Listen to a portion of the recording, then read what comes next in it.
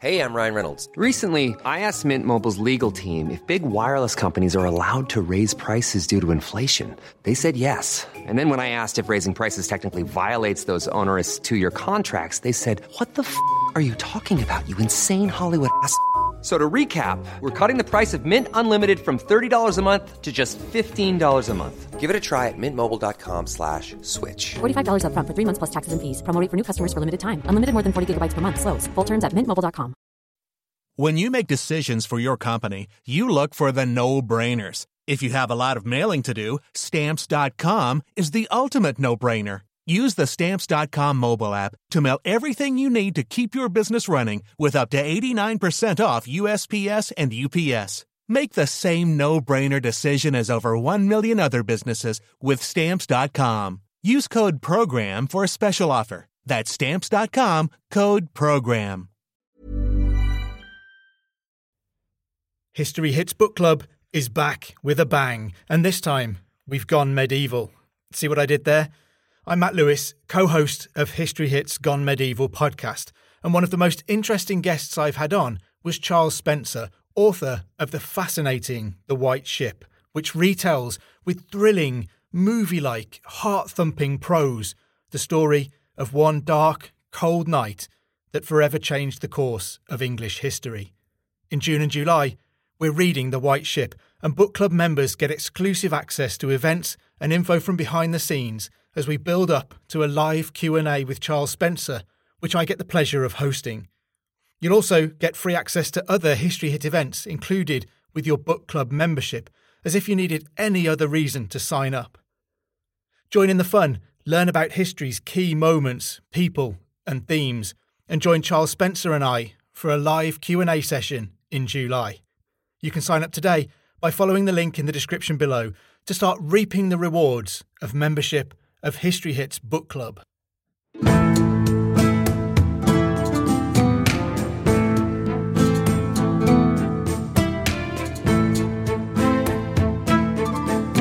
Welcome to this episode of Gone Medieval. I'm Matt Lewis. As part of our Wars of the Roses special month, there's one family that demands more attention than they usually get, and my guest today has been putting that right. The Beaufort family were descended from royalty at the core of the Lancastrian faction during the Wars of the Roses, and provided the royal root of the Tudor dynasty. Packed with some incredible characters and a confusing number of Dukes of Somerset, their story has been brought into the light by historian Nathan Amin, whose best-selling House of Beaufort, the bastard line that captured the crown, has breathed life into this family and their story, which is at the heart of the beginnings of the Wars of the Roses. Anyone who follows Nathan or I on social media will be well aware that we tend to disagree about pretty much everything. For me, the Beauforts were the cause of much of the trouble in England for which the Duke of York is usually blamed. So please know how much it hurts me to have Nathan back as my first returning guest on Gone Medieval, but also please take it as a measure of how good his book is and how important reading it is to understanding the Wars of the Roses. Even when we disagree, we remain friends, and Nathan has repeatedly challenged, changed and refined my knowledge and understanding of this most complex of periods. So welcome back to Gone Medieval, Nathan.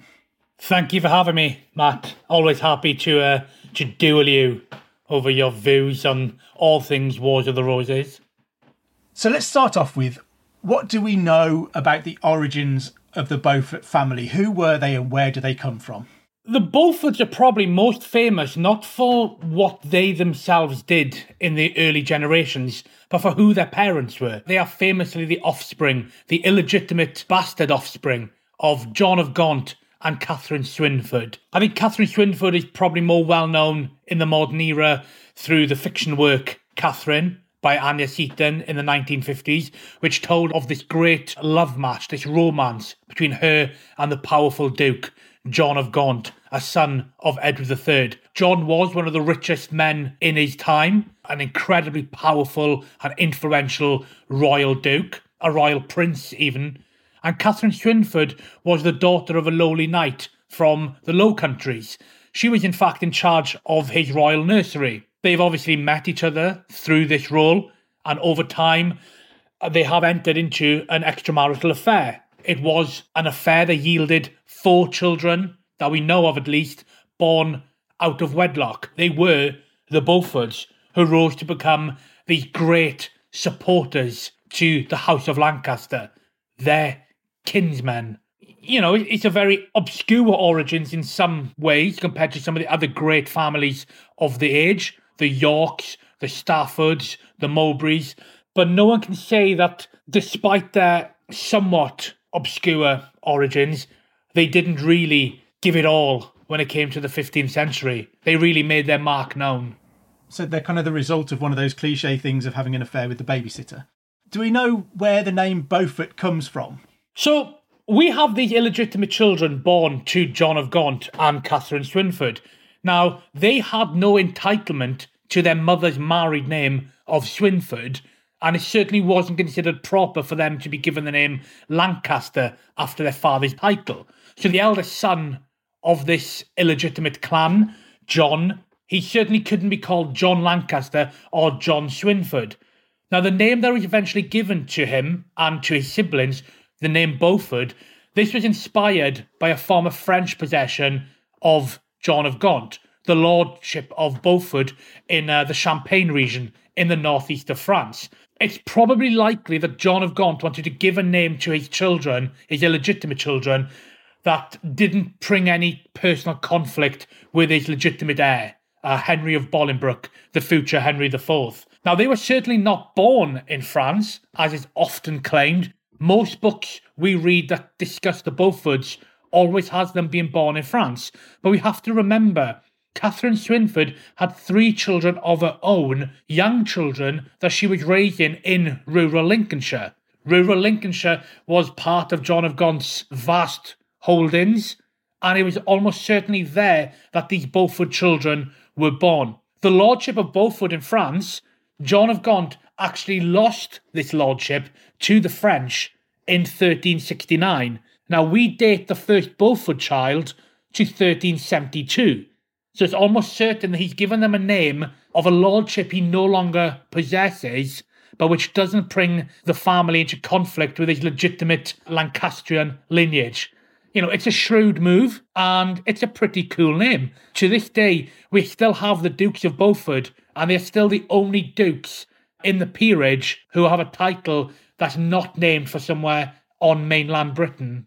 I suppose it's a neat way of giving them a name that means something to the Lancastrian family, but doesn't give them a claim over a distinct piece of land that they could expect to inherit or anything like that, because it's no longer in John's possession. So it's quite a neat little way of tying it all up. And what's interesting is that even in one of the chronicles of the day by Jean Froissart, he refers to John Beaufort as John Beaufort of Lancaster. That's almost his full name, John Beaufort of Lancaster. So, you know, people certainly knew who the father was. But yeah, it's a certainly nice name, and it's certainly a name that was far more resilient, I guess, than John of Gaunt's lordship in France. And I guess who they were and where they came from becomes important as we approach the Wars of the Roses. So can you tell us where that left the first generation of Beauforts kind of legally, and in particular with reference to the crown? Were they considered royal in any way? So the Beauforts, to begin with, certainly up to their late teens and their early 20s, they were very much part of John of Gaunt's household. They were recognised as John of Gaunt's children with Catherine Swynford, but not part of the royal family per se. You know, they were very much his recognised bastard offspring. Now, John of Gaunt does something remarkable in 1396, which is he marries his longtime mistress, Catherine Swynford, the mother of the Beauforts.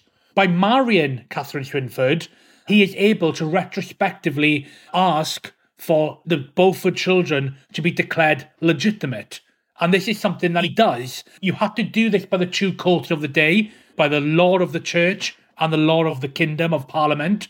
And John of Gaunt, in 1396 and 1397, he seeks out these two dispensations. We have records in the papal letters for 1396 which show that John of Gaunt sent a messenger to the Pope seeking dispensation for all offspring, past and present, to be declared legitimate. In 1397, Parliament met in London to discuss the legitimacy of the Beauforts. Again, at this time, they're in their late teens and early 20s. By being granted legitimacy in Parliament, it was declared that they were now begotten of royal blood.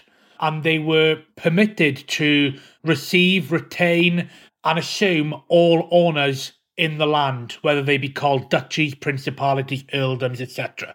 They have been made legitimate. So it is really from 1396 and 1397 that they are now considered part of the English royal family. I think the line in the Parliamentary Act actually states, as if you were freely and lawfully born in lawful matrimony. So I would say, to begin with, they are recognised as the bastard offspring of the Duke, but just that.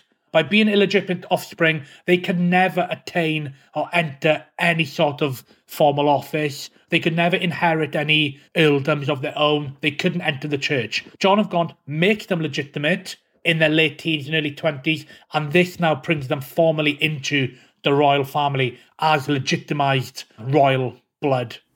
And I think it was always believed that they were specifically barred by that Act of Parliament from ever claiming the crown, so removed from the line of succession. But you question the legality of that clause in your book. Absolutely. So the original Act of Parliament in 1397 clearly stipulates these Beauforts can be elected, assume, enter, retain all offices, whatsoever name they are. They are legally, lawfully born members of the royal family. Now, 10 years later, in 1407, John Beaufort, the eldest of the Beauforts, he requested his legitimacy be reconfirmed by Parliament. And the reason he's done this is almost certainly tied in to the change on the throne.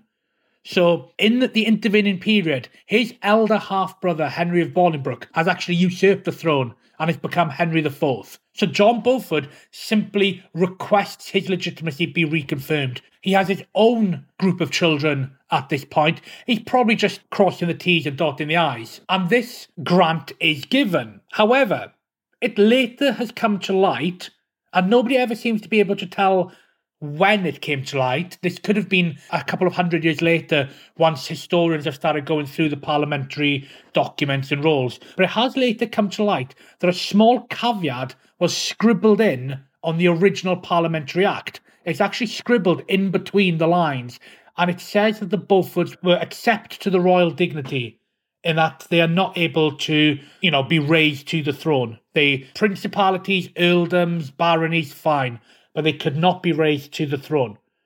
And nobody's ever really questioned this. People have just assumed the Beauforts were bad. But when was this scribbled in? For a start, it's effectively an act of graffiti on a parliamentary roll. And the reason I say that is for any act of parliament to be changed, it has to go back through Parliament.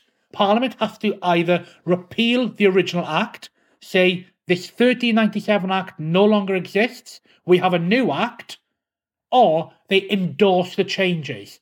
None of this has ever happened. There's no record whatsoever anywhere of Parliament changing the Beauforts' right to inherit the throne.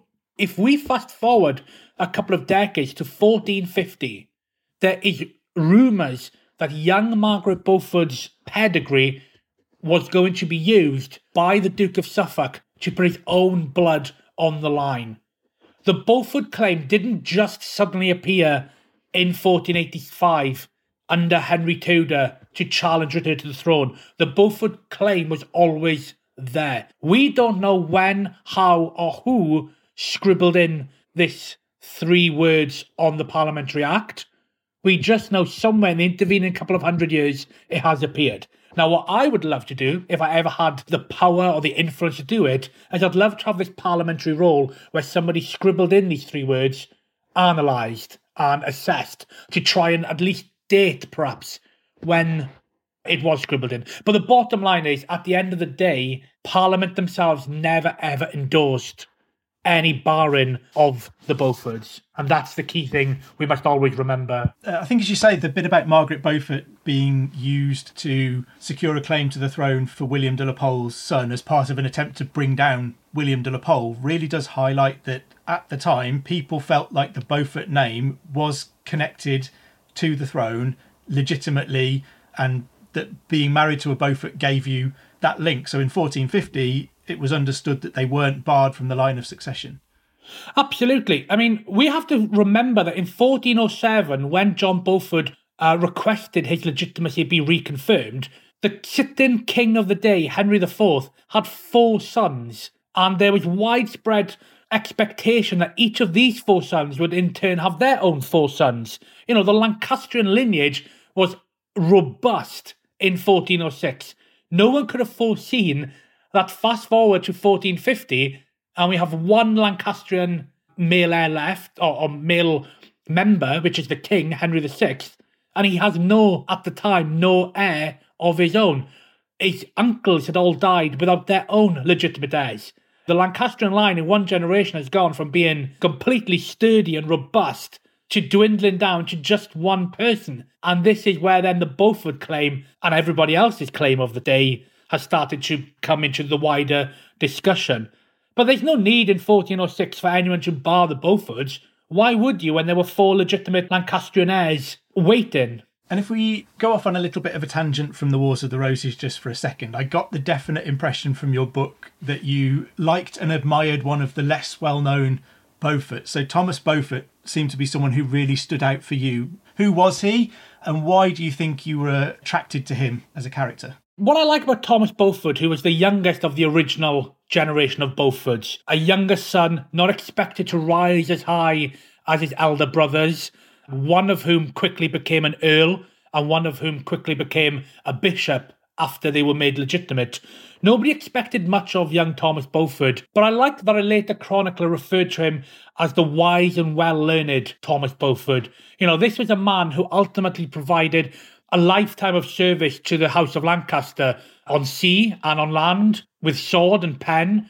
You know, he was a scholar, a soldier and a statesman. He really did it all over his lifetime. I consider Thomas Beaufort, above all others really, to have been the man who secured the English position in France during the wars, the famous wars of Henry V.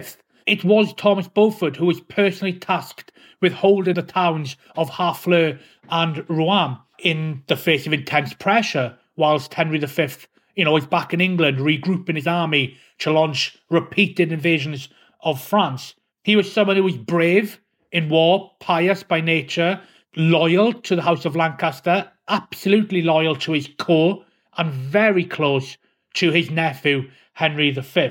What I like about Thomas is that he was a very competent military man. He even served as Chancellor, so he was truly a well-learned man for a soldier of the day. But we know that he was very generous to the unfortunate of his period. We are told by a chronicler, William Worcester, for example, that Thomas Beaufort fed regularly 100, 200 or even 300 men a day with pottage and wine, which I always think makes him sound like a very good friend in time of need. And if anyone in France had served with him and had fallen on hard times, Thomas Beaufort would always provide food, fuels and candles. I find him a remarkable figure who nobody discusses when we talk of the great knights of the late Middle Ages. We hear of, Warwick the Kingmaker. We know about, previous Earls of Warwick. We know about Bedford, Gloucester. We very rarely discuss Thomas Beaufort. And I wonder if that's because he passed away without children. He never had anyone to carry forward his incredible legacy, which certainly would have made the Wars of the Roses far more entertaining if Thomas Beaufort did have his own clan there to take up the fight. And I guess for a younger son to rise to become Duke of Exeter offers a really good example of how the Beaufort family provided this foundation of support for the House of Lancaster. He clearly was backing his nephew Henry V to the hilt, performing a vital role in supporting the House of Lancaster.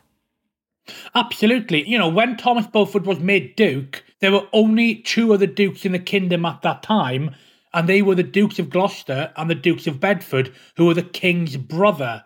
Thomas Beaufort was thought so highly of from his nephew Henry V that he was made a royal duke. And again, he was a younger son of an originally illegitimate line. This is a man who's risen to the top through his qualities rather than anything else.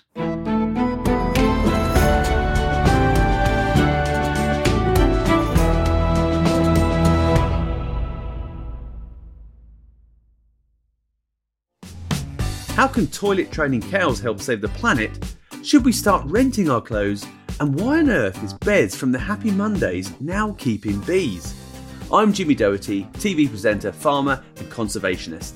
And these are just a few of the questions we'll be answering on my new podcast on Jimmy's Farm from History Hit. Join me on the farm to hear from the likes of the founder of the Eden Project, Sir Tim Smith, Professor Dieter Helm on how to stop climate change, and my old friend Jamie Oliver. Listen to On Jimmy's Farm now, wherever you get your podcasts.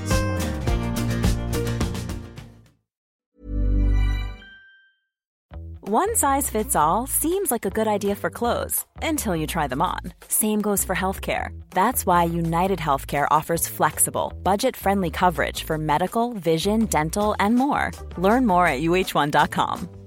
Many of us have those stubborn pounds that seem impossible to lose, no matter how good we eat or how hard we work out. My solution is PlushCare. PlushCare is a leading telehealth provider with doctors who are there for you day and night to partner with you in your weight loss journey. They can prescribe FDA-approved weight loss medications like Wegovy and Zepbound for those who qualify. Plus, they accept most insurance plans. To get started, visit plushcare.com/weightloss. That's plushcare.com/weightloss. Join us this month on Gone Medieval from History Hit. I'm Matt Lewis. And I'm Eleanor Yanaga. This April, dive into our special mini-series. With the help of leading experts, we're tracing the foundations of England by exploring the country's most powerful Anglo-Saxon kingdoms. We'll be looking at Northumbria, Mercia, and Wessex, as well as the rulers and their councils who helped shape a nation. Make sure to get every episode by listening and following Gone Medieval from History Hit, wherever you get your podcasts.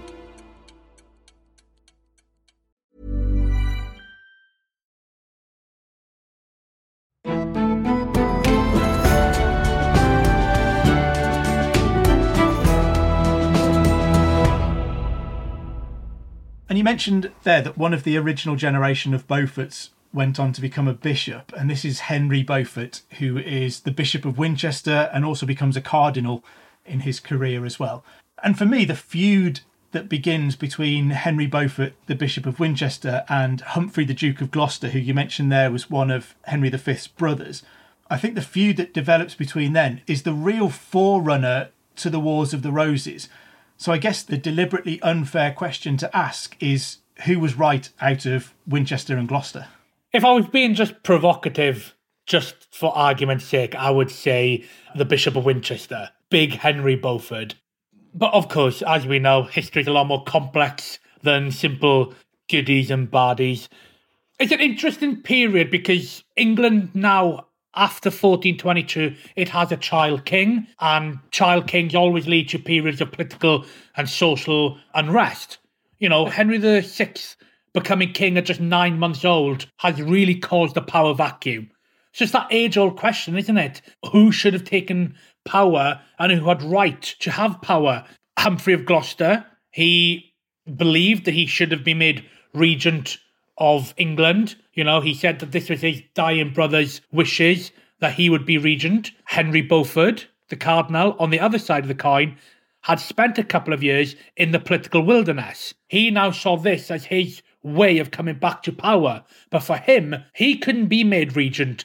So his way to power was to really put forth the argument for conciliar governance. The council should be in charge, not just one man. It's the start of a deeply personal feud between two men who really, you know, they were uncle and nephew. Did Henry Beaufort see something in his nephew's character that he felt needed to be covered? England really needed a council to lead the charge. He himself definitely needed a council to help safeguard his position. So there's definitely an act of selfishness involved. I would argue in this scenario, my reading of this scenario is, cards on the table, I'm not a fan of Humphrey of Gloucester. I find him a very rash man, a very proud man. And I do think that England at this time did need the vast experience of someone like Henry Beaufort, who seemingly had the support of the vast majority of the nobility at this time behind him. I just think their feud is a really good example of how it's difficult to categorise this history as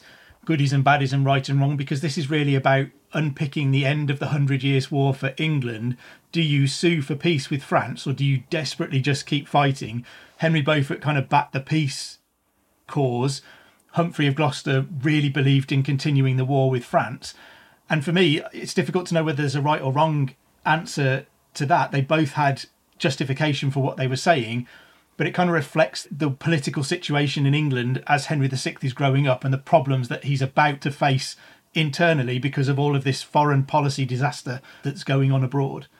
I think what a lot of people, later students of the Wars of the Roses, I don't think what a lot of people realise is just how bitter this feud was between Gloucester and Bishop Beaufort. We have Bishop Beaufort excluding Gloucester, the protector of the realm, from power making. We have Gloucester accusing his uncle, Bishop Beaufort, of intending to seize the king and usurp the crown. We even have them both amassing small armies and facing off against each other on London Bridge. This could have been the first battle, if you want, in the Wars of the Roses. And it was only stopped by the intervention of the Archbishop of Canterbury and the Prince of Portugal, who happened to be in the country at the time and was actually a kinsman of both men. They came that close to a battle, the Battle of London Bridge. Imagine that story in history. All of the seeds of the Wars of the Roses are really sown in this feud between Gloucester and Beaufort. And we see this by where in future the separate factions in the Wars of the Roses almost derive their sense of right from. Yeah, because those two factions are the original two factions in the country that then become about Lancaster and York. It starts off as Cardinal Beaufort and the Duke of Gloucester, but they kind of project that feud into the next generation, don't they? Because Henry Beaufort champions his Beaufort nephews, particularly the next generation of the Beaufort family, wants to secure power and position for them. Humphrey, Duke of Gloucester, projects his complaints onto men like Richard, Duke of Gloucester, who is being excluded from power for all sorts of other reasons, but kind of gets sucked into Humphrey, Duke of Gloucester's fear. There's no evidence that I've ever seen that York particularly sought that, more that Humphrey drew him in. So you end up with that polarisation being continued and projected into the next generation, where you've got kind of a Beaufort faction developing, another faction that will follow Humphrey, who doesn't have any children, but nevertheless finds people to project it onto. So I think we're really seeing in the 1430s and into the 1440s, the Wars of the Roses really beginning to split England's politics. And what's fascinating is in this 1430s period, we have young men like Richard of York, Edmund Beaufort, William de la Pole, the future Duke of Suffolk, all in France serving together, not necessarily young men, they're in their mid-20s, early 30s, but they're already having their positions, their future path laid out before them. They're being taken on converging routes, and this is partly due to the influences drawn in on them from above. It's hindsight, isn't it? At the end of the day, we see this again in modern politics sometimes, where former allies suddenly get taken on divergent paths. I think it's an interesting dynamic, an interesting fiction book possibly to be had to write of the young men's experiences in France in 1430s before they all became the bitter rivals that led to their violent deaths 20 years later. But it's certainly very much, the Wars of the Roses is absolutely rooted for me in this early minority period of Henry VI and that driving faction feud between Bishop Beaufort and the Duke of Gloucester. The original York and Lancaster in many ways, despite them both being of the House of Lancaster. Yeah, and I think particularly in that next generation, we see after Humphrey, Duke of Gloucester's death, Richard, Duke of York becomes seen as that kind of leader of the opposition in his place. And after a short while, there's John Beaufort, the first Duke of Somerset, who passes away and is followed by Edmund Beaufort, the second Duke of Somerset. And that rivalry between York and Beaufort and Edmund Beaufort is, I think, every bit as bitter as it had been between the Bishop of Winchester and the Duke of Gloucester, and kind of really drives home that division and faction that will become the Wars of the Roses. So I think one of the things that you and I agree on is that the beginnings of the Wars of the Roses isn't about York and Lancaster, it's about York and Beaufort.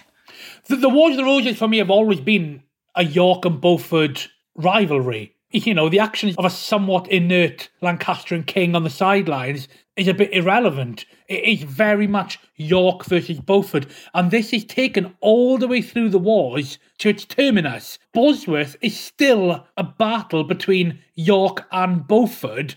It's just that Beaufort is now named Tudor, but it's still the same age-old rivalry, that golden thread down both factions. One thing, just going back a step, that's quite ironic in some ways, is that Bishop Beaufort and Humphrey of Gloucester died within months of each other, or perhaps even weeks, I think, in 1447. It's almost as if once Gloucester died, Bishop or Cardinal Beaufort at the time had no need to fight any longer, and he, gave up his ghost.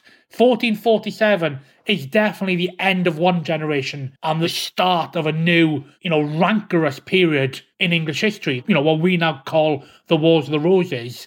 It certainly has that, the older generation have died and the dogs are off the leash, so to speak.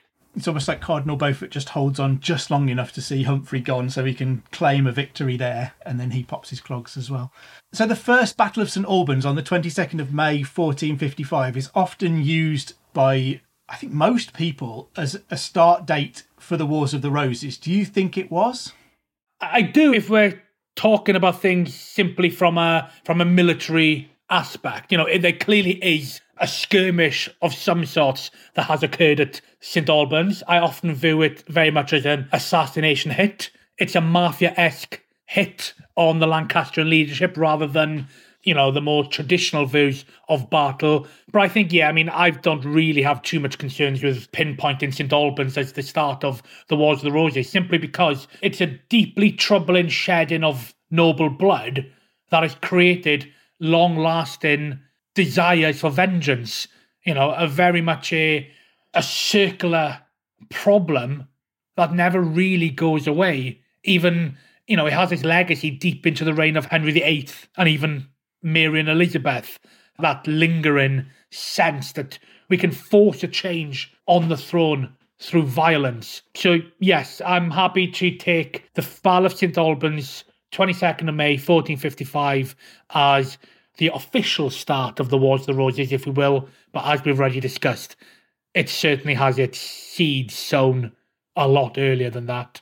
See, I find it tricky to accept that as a start date of the Wars of the Roses, just because I think if you think of it as a dynastic struggle for the throne, it isn't, because this is about York and Somerset, and it's never about deposing Henry. So if you think of it as a feud between nobles, it's been going on for years, decades by this point already. So whilst I think the first Battle of St Albans is a real sea change in that this is armies in the field killing each other, I think it's either a continuation of something that's been going on for a while, or it isn't yet the beginnings of a dynastic struggle. So for me, I don't buy it as a beginning date of the Wars of the Roses, but it's nevertheless one that's been in the map for an awfully long time. We could have a very good claim for 1450, for example. This is a year where there is small outbreaks of violence between the factions of York and Somerset, aka Edmund Beaufort, in that Edmund Beaufort is nearly lynched in London by followers of York, apparently only able to make his escape along the Thames. His castle at Corfe is then ransacked by York supporters. I'm not saying that York himself necessarily gave the order, although I have my suspicions, but there certainly is, as early as 1450, small tit-for-tat attacks going on between York and Somerset's followers. Like I said, 22nd of May, 1455, it didn't come from nowhere. People didn't just wake up that morning and decide, I'm going to have myself a war. So, I will accept it for just arbitrary reasons as the start of the Wars of the Roses, but it really isn't. We need to keep on working back. 1399 very possibly can set a lot of this in motion with the usurpation of Richard II. It's only then he started to deviate from a widely accepted line of succession. But yeah, it's the York versus Somerset story for me from the moment that they first butted heads, which is probably late 1430s, once they've started to be, as impressionable young men with powerful feuding patrons. And so Somerset is killed at the Battle of St Albans, along with other Lancastrian sort of leaders like the Earl of Northumberland. Henry VI is injured. Somerset's son is led away from the battle in a cart because he's so badly injured. Lord Clifford is famously killed, so we start this big round of feuding. So why... I mean, I tend to think of the Wars of the Roses at this point as being about York and Somerset. So with the death of Somerset, why doesn't it end at St Albans? York has killed his enemy, he has control of the king and the government. Why isn't that an end to it? I like to focus down on one man's vantage point here, and that is Edmund Beaufort's son, Henry Beaufort, who you've just briefly mentioned. Now, Henry Beaufort is 19 years old. He's in the royal convoy heading north with his father, with his cousin, the king, Henry VI. You know, he's probably excited. This is possibly one of his first big journeys as part of a travelling royal convoy into the Midlands for this great council to be held in Leicester. And suddenly they're attacked by the Yorkist faction in St Albans. There's chaos, there's confusion, there's anguish, there's screaming, there's dead bodies. He is injured, I believe, in such a small, packed town square. He very likely saw his father ambushed and murdered in front of him. We don't know what exact injuries Henry had. We know, as you say, he was taken off the battlefield in a cart. He is then, having just witnessed his father murdered, he is then made a ward of the Earl of Warwick, famously known as Warwick the Kingmaker. Warwick the Kingmaker was the man chiefly responsible for the bloodshed that day. He's the man who broke into the town of St Albans and led this ambush on the royal court party.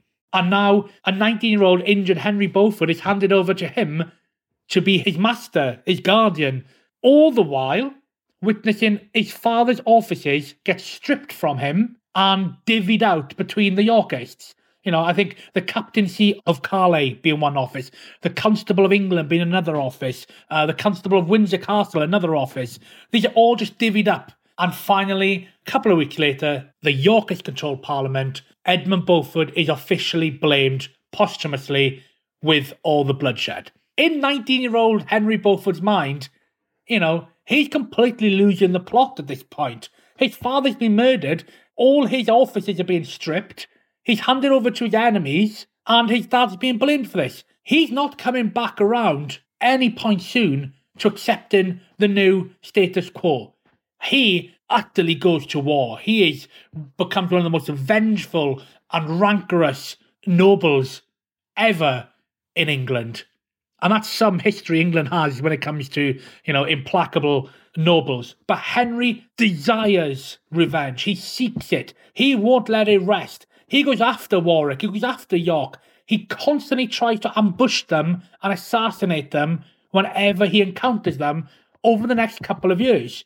He is the real driving force of the Lancastrians after St Albans. And do you know what? I cannot blame him for that. What he has seen, why should he, in effect, simply settle back and accept what has happened?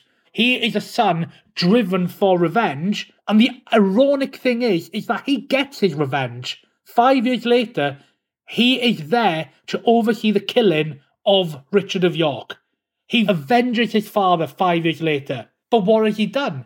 He's created another vengeful son on the other side, which is Edward of March, the future Edward IV. It's just a cycle of vengeful sons, and this is why St Albans was not just a one-time deal. It couldn't be. There was too much revenge needed in the air. Yeah, sort of the rifts and the wounds were too deep by that point to be healed by just one cathartic battle where a few people died, and we can call that an end to it. So we see Henry Beaufort kind of go through this rise, as you say, Battle of Wakefield, defeats and kills Richard, Duke of York. Second Battle of St Albans, involved in defeating Warwick, the other great victor of the First Battle of St Albans. And then we see him suffer a reversal at Towton, where he's on the losing side as Edward IV goes on to become king and the first Yorkist king. And then in the mid-1460s, he kind of gets involved in this Lancastrian resistance, has a couple of battles and ends up executed after the second one. And then he's followed by his younger brother, another Edmund Beaufort, who is the next kind of Duke of Somerset. And what role does he go on to play in the Wars of the Roses? Because he meets his end at the Battle of Tewkesbury in 1471. So what's he doing between kind of the mid-1460s and 1471? chilling out with his feet up in the Low Countries. After the Yorkists come to power in Towton, there were two more younger Beaufort brothers. So we have Henry Beaufort, the one we've just been discussing, the elder brother, who meets his end in 1464 in Hexham. Two younger brothers, Edmund and John, they flee the country. They do what a lot of nobles do at this time. They get in a boat, they slip across the channel, and they put their feet up abroad, hoping for this wheel of fortune to change. And they're in Bruges for several years, the Low Countries. And over time, that wheel of fortune does spin. In 1469, Warwick the Kingmaker, he pledges his allegiance to the House of Lancaster. He defects, and we have that famous 8-month readaption of the House of Lancaster on the throne. Edmund Beaufort returns to England. He raises an army, and he is now the chief Lancastrian supporter himself. He is occupying a role that his brother had before him, that his father had before him. It is now his time. Unfortunately for Edmund Beaufort, he meets that incredible strapping figure of Edward IV, this titan of this age, this military veteran, even at such a young age. That is who opposes him at the Battle of Tewkesbury. Edmund Beaufort and the Lancastrians, they lose. They never really were able to match up with their Welsh levies under Jasper Tudor and his young nephew Henry Tudor, and they are annihilated at Tewkesbury. Edmund Beaufort, he experiences a similar violent end that his brother and his father did before him.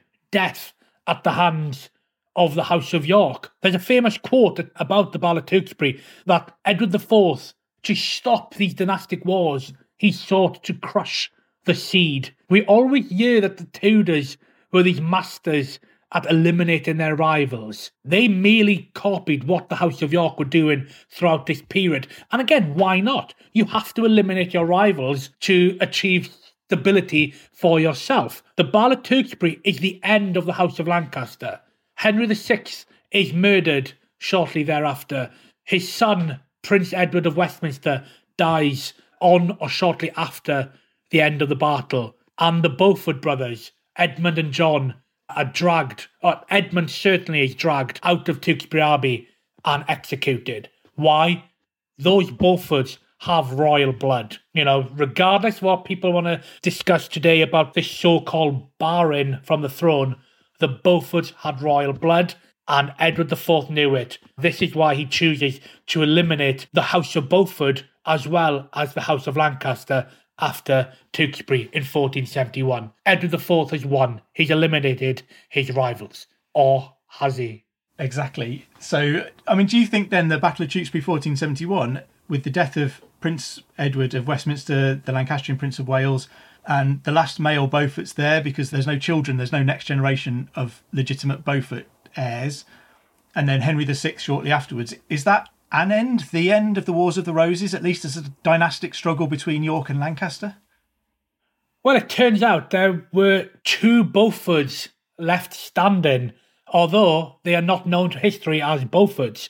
One is very famously Henry Tudor, the son of Margaret Beaufort, and it is he who history has shown, took up the Beaufort mantle. He invaded England, 14 years later? He invades England at the head of an interesting army, shall we say, to challenge Richard III for the crown. In the ship that brought him out of exile, that brought him from France back onto the British mainland in 1485, he wasn't the only Beaufort-blooded person there. Next to him was a person called Charles Somerset. Now, Charles Somerset was the son of Henry Beaufort, who died at Hexham. Ironically, considering the Beaufort's origins, he was the illegitimate son of Henry Beaufort. It was Charles Somerset who was actually the last in this male line of Beauforts who arrived into England and fought at Bosworth Field. It wasn't Henry Tudor, it was his cousin. But alas, Charles Somerset was illegitimate, and he therefore had no claim to accept this mantle as the Beaufort Avenger. That was Henry Tudor. But I guess we can say that Charles Somerset did have the last laugh in some respects when we discussed the Wars of the Roses. He was ennobled during the reign of the Tudors. And why wouldn't he be? He was loyal to his Tudor Beaufort kinsman. And he is the founder of the House of Somerset, which today still holds the dukedoms of Beaufort. There's a very interesting switch there. We had the House of Beaufort, who were the Dukes of Somerset. Today, we now have the House of Somerset, who are the Dukes of Beaufort. The titles changed because of that illegitimate sidestep, shall we say, under Charles Somerset. So Beaufort is the day of ultimate vengeance for the House of Beaufort. Henry Tudor and Charles Somerset, side by side, vanquishing the White Rose. It's a nice image to end on, a ship full of Beaufort Avengers. Thank you so much for coming back to talk to us about that, Nathan. I think that really helps us to set the picture for the beginnings of the Wars of the Roses. Why does it happen? And I think there's so many feuds there that critically involve the Beaufort family. They really are someone that we need to understand. And your book is a fantastic place for anyone to start to understand this really important family. So go and grab a copy of The House of Beaufort, please. But thank you for joining us again, Nathan. No problem. Thank you very much. You can join Dr. Cat Jarman on Tuesday for another brand new episode. And don't forget to also subscribe wherever you get your podcasts from, and tell all of your friends and family that you've gone medieval. If you get a moment, please do drop us a review or rate us wherever you listen to your podcasts, including Spotify now. It really does help to signpost new listeners to the podcast. If you're enjoying this and looking for a bit more medieval goodness in your life, then subscribe to our Medieval Mondays newsletter. You can follow the links in the show notes below. Anyway, I'd better let you go. I've been Matt Lewis, and we've just gone medieval with History Hit.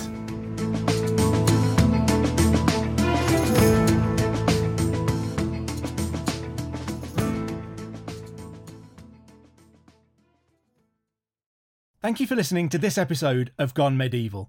Please follow this show wherever you get your podcasts. It really helps us out, and you'll be doing me a big favour.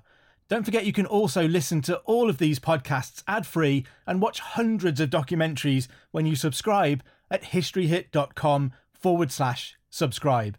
As a special gift, you can also get your first 3 months for just £1 a month when you use the code MEDIEVAL at checkout.